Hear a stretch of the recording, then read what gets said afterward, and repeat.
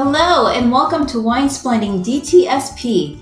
We are coming to you live from beautiful downtown St. Petersburg, Florida. I'm Heidi, 1/3 of Winesplaining, along with Tara. And I'm Courtney. And the three of us were all students of wine, studying in our own ways, some for a long period of time, some for a short period of time. And when we found each other, we realized it goes a lot better when we combine forces. So come and join Winesplaining DTSP as we taste the world and St. Petersburg and learn all about wine. Okay, so today we are tasting our way through the 6 varieties of Italian wine that we need to know for the certified exam. So we've got 2 whites and 4 reds, and we're not blind tasting these because we think it's pretty obvious what each wine is going to be because of the way the wines are structured. But we're going to be tasting them along the deductive tasting format as if we were blind tasting. What we're specifically looking for today is kind of reverse engineering the deductive tasting format in the sense of like, okay, what about this wine would tip me off that this is what it should be? So looking for markers on nose and on palate and hoping that they line up with, what the experts have to say about it. Perfect. So on that note, let's get started. All right. Our first wine of the evening is an Alto Adige Pinot Grigio, Santa Silvana in Villa. So we will get started with the appearance. So on site, what color are we getting here?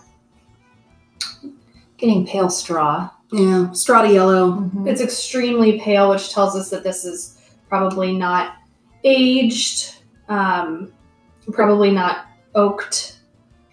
Pretty water white on the edges, so yeah. It's a young wine. Great. And tiering, there's some, but let's come back to that. Tiering to me, like as a starting point, it doesn't tell me very much. It sometimes tells me more after I've dug into the wine a little bit farther. All right. Anything else that we need to notice here? No obvious gas, flaws, any of that jazz. Great. Smell it.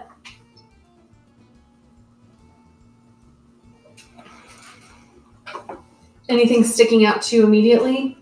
I mean, my first thought was minerality. Although that's not a descriptor. So to dig deep, wet rock, wet stone. And not petrichor per se. Not, which I love that you taught me that, Tara. Like I feel like I use it all the time now. But as Tara defined it for me, petrichor is that smell you get after a rain shower. So everything's wet, but it's drying off and a little bit of ozone-y. To me, this is like wet rock, like the kind you would find by a creek or a river. So rock that is perpetually wet, if you will. Perfect. Anything else that's sticking out? Might be getting a little honey on the nose. Yeah. And I'm glad you said that, Heidi, because I was actually like, in my brain, I was saying like, is it woolly? And I'm like, but that's not it. It's some sort of secondary aroma that's not fruit, not mineral. So yeah, I think honey nailed it. Thank you. And then I think lemons. the elephant in the room. Yeah, lemons. Lots of lemons. And like my favorite wine podcaster, Elizabeth, says on Wine for Normal People, she always makes this great visual comparison for me that Pinot Grigio is like alcoholic lemon water. And I feel like just it has stuck with me since the first time I heard it, because you take a whiff of this and you get alcohol up your nose. Predominantly, we didn't mention that, but I think we're all there's some aerosolized alcohol. Yes. Like I was like, oh man, that's like right up in my nasal passages. You can feel it in your face, and then you get lemons, and so I think that maybe the minerality that we're tasting here points to the specific region, but the great variety. Well, we haven't even tasted it yet. We just smelled it. Yeah. It's actually it's so strange. It's such a relatively strong aroma. It's very. That I almost feel like I can taste it in my nose. And that's not a thing, but I feel like I can. And by the way, that's my favorite saying from now on, alcoholic lemon water. Yeah. It's- Remember that for the exam if you get a Pinot Grigio. Okay, so we've got some minerality, we've got wet stones, we've got lemon, we've got some alcohol, we've got a little bit of honey. Let's take a sip and see if it matches what we're smelling.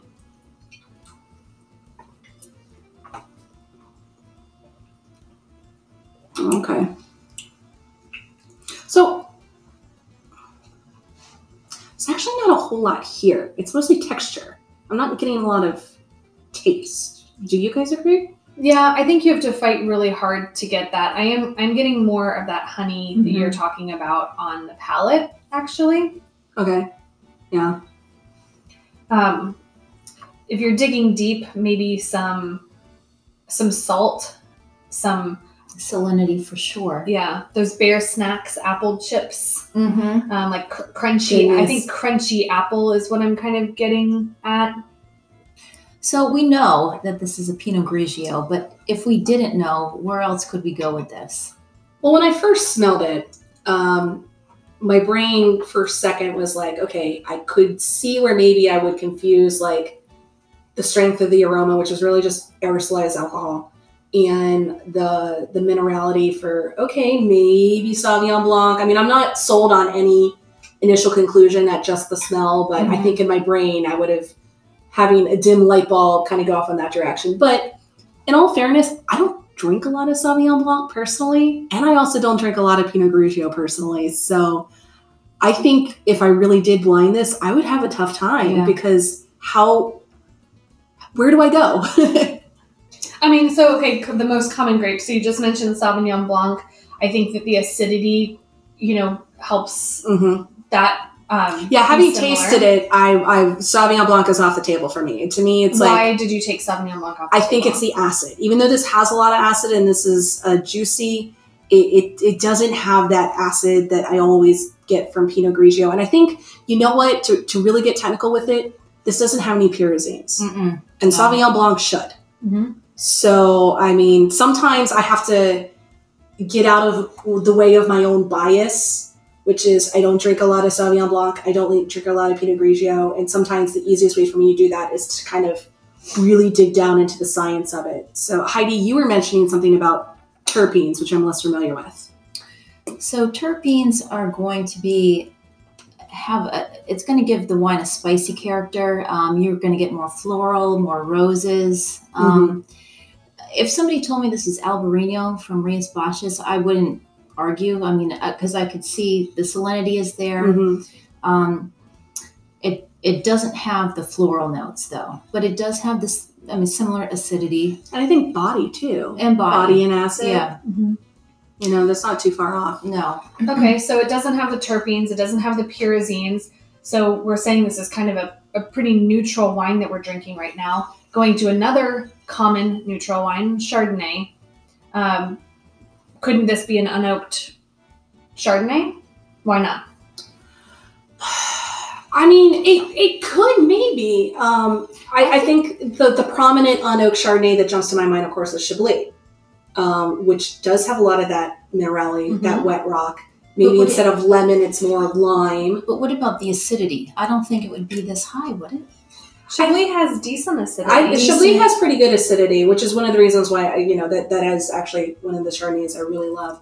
I think the difference for me, and I'm not trying to, besmirch Pinot Grigio or anything, but I think I would just get a couple more notes from Chardonnay, on the nose, on the palate. Yeah. Like we were talking about, the Pinot Grigio is just giving me a lot of texture, but not a lot of flavor. Yeah, I think you usually get, for me, I get way more apples on Chardonnay than I do on Pinot Grigio, where it's like I get apple heavy on Chardonnay, I get lemon heavy on Pinot Grigio. And then I think Chardonnay, because of that, like, it's almost like a warmer version. And so I think you start getting into those stone fruits and you get a little peach or nectarine sometimes.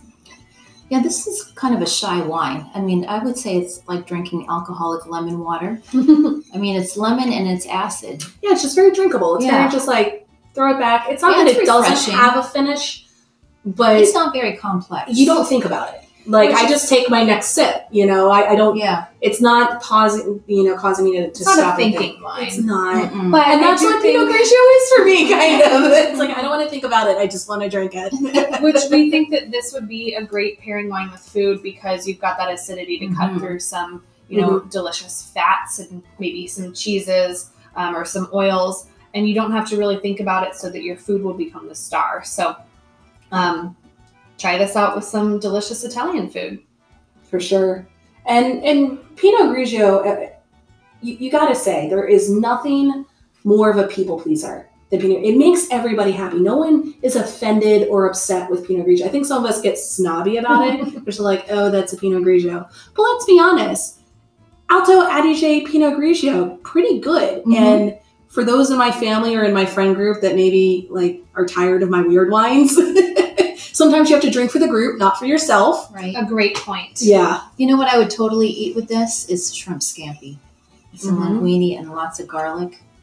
That would be I think this amazing. would cut that garlic and that butter. Well, and Yeah. especially because so well. garlic is such a strong flavor that sometimes you want to pair it with a wine that you're like, you know what, garlic, you could be the star of the show. Yeah. And Pinot Grigio is definitely friendly like Yeah. that. Absolutely. Well, so that was the Alto Adige Pinot Grigio. Let's check out our next one. All right, so we are on our second Pinot Grigio of the evening. This one is, producer's name is Caballani. This one is from Fruili. This is obviously, notice something different. We've already poured it in our glass, but immediately we saw that there is some gas evidence, which we're very intrigued about. Yes. So every once in a while you get a white wine and you pour it and Mhm. you get a little bit of gas for like a second, but we put our ears to it. We could hear the little Yes. bubbles coming to the surface. And let We me could say, see- I have never stuck my ear in my wine glass before, but you definitely could hear it. in the name of science. In the name of wine. I will listen to it. All the senses, everybody. That's all right. the senses. But while we were sitting here, it's still coming off a little bit. I mean, not bubbles like a sparkling wine bubbles, but definitely an effervescence Yeah. to the wine. I mean, at this point, now that we've opened it and poured it, it looks like most of the gas has been released. Like if this had been poured and allowed to sit for about 3-4 minutes, Mhm. and then someone showed me the glass, I don't know that I would particularly see it or pick it out. I probably wouldn't stick my ear in No. it to hear because I've never Yeah, at a heard restaurant- any of my wine before. At a restaurant, by the time it gets to your table, it's Probably gone. It's gone. So okay. Okay, so as far as sight, All right, looking at it, and maybe because I am looking for it, I can still see the remnants of just a couple of the Mhm. finest Mhm. little bubbles. Right on the surface. Yeah, it's almost like they're floating like a sediment, but they're bubbles. Yeah. Again, this one is super, super pale. I mean, almost It's almost clear, Yeah. like water water white. clear. Yeah, any tinge of green or silver? I would say silver. Silver. Yeah, just because it's so white. All right, let's go to the nose. There's like a brightness to it.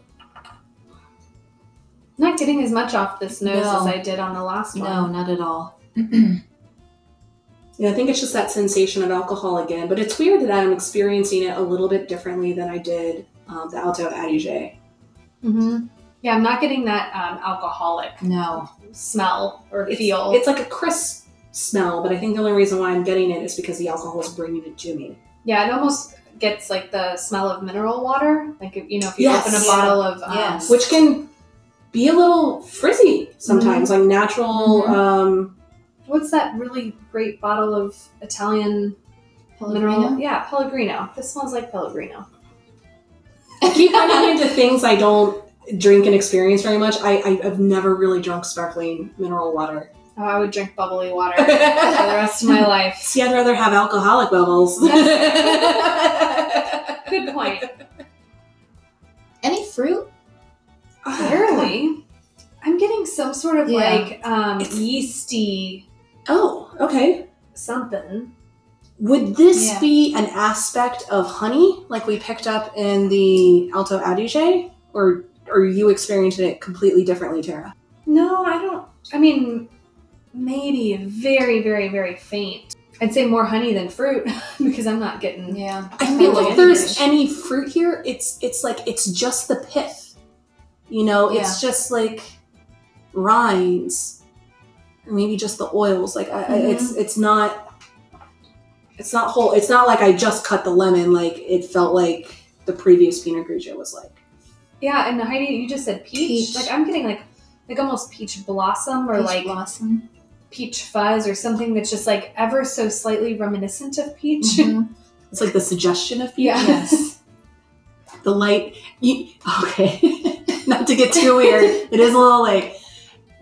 Has anyone ever seen those memes or those funny things about LaCroix or La Croix? the really popular flavored bubble water. I've drank Yes. a lot of LaCroix in my Yes. life. I again don't drink LaCroix. But But you know the memes. well, and my boyfriend loves it, and my roommates have loved it, and all my friends love it, and they keep getting me to try it.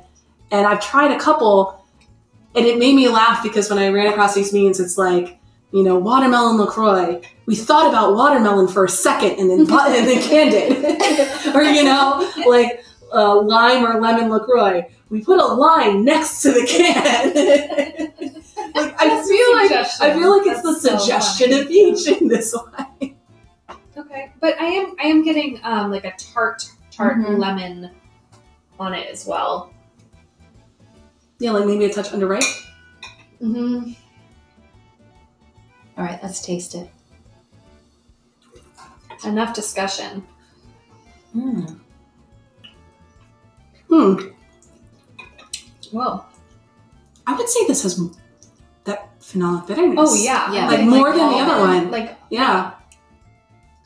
that was the first thing I got was kind of like an almond-esque, but like the Well- almond fruit, not the almond nut. Well, that like throws me for a loop for Pinot Grigio because I always thought Pinot Grigio kind of doesn't have phenolic bitterness. Maybe just Friuli Pinot Grigios do. I'm getting more honey on this too than the last one. this has almost that Honeycomb, waxy maybe? Yeah, again Honey. with the natural honey, on the unfiltered. texture. Yeah.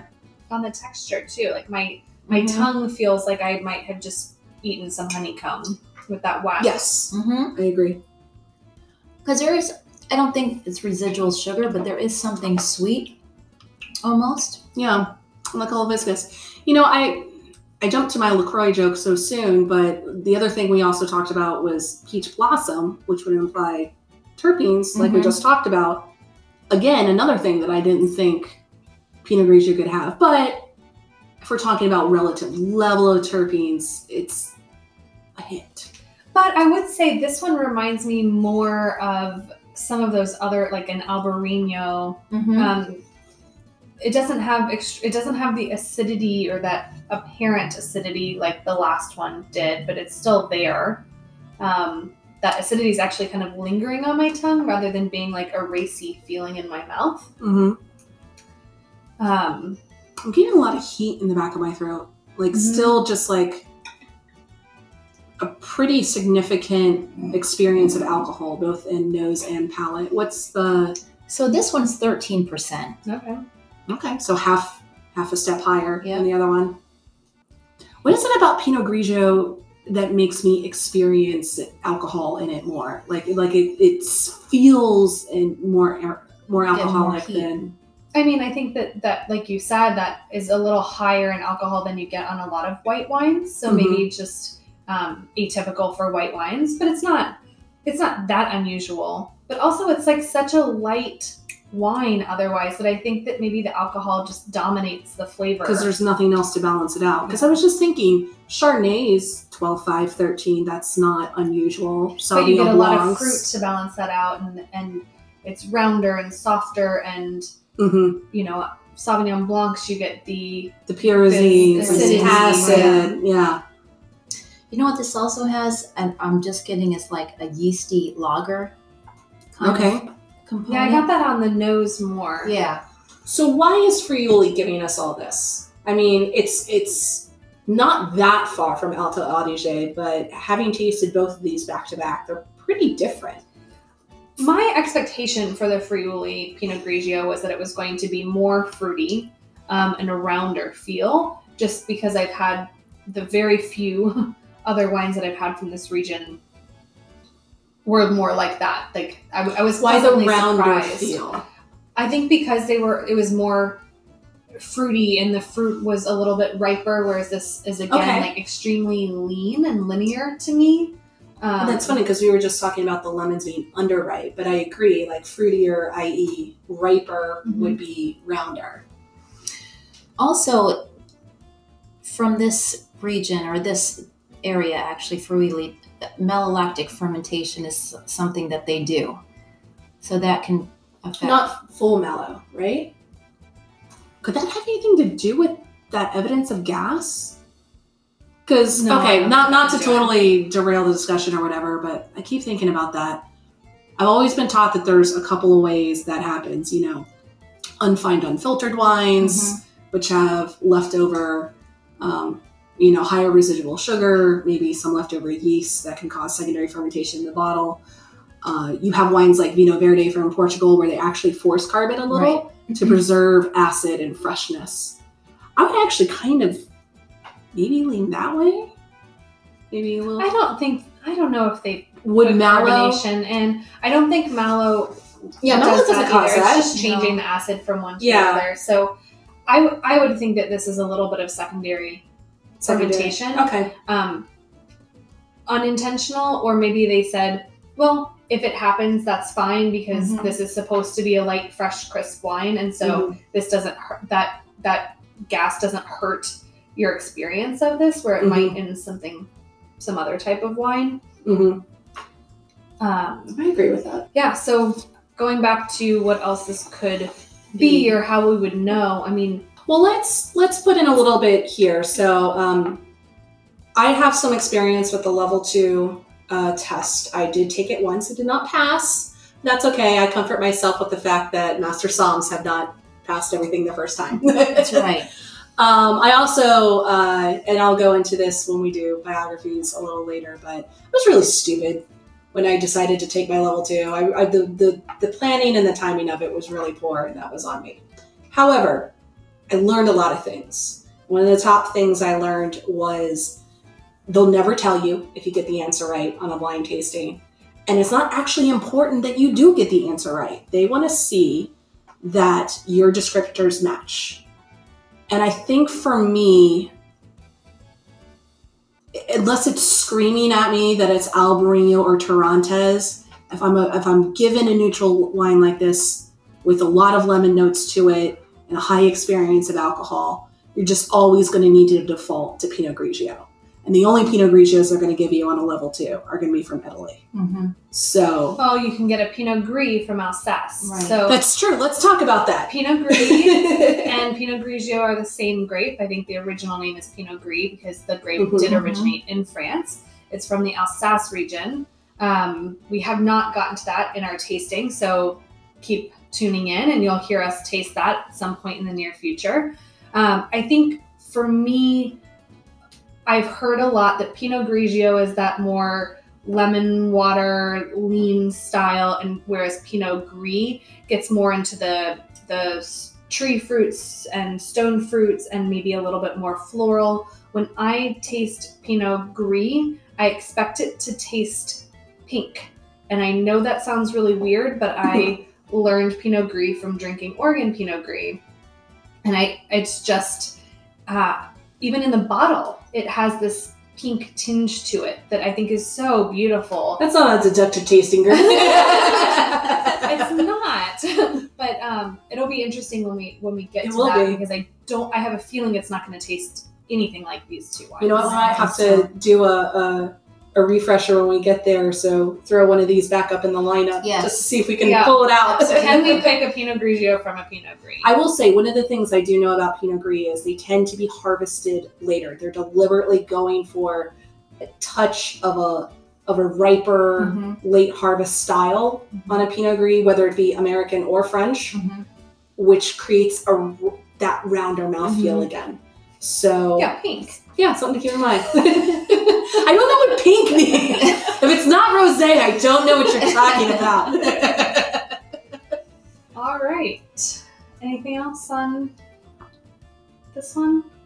I guess we'll just drink this when we're in a crowd and stick to our other varietals when we're being snobby about our wine. That's the consensus here at this table. Not snobby, nerdy, We're not bougie. particular. Bougie about our wine. I'll go bougie. I'll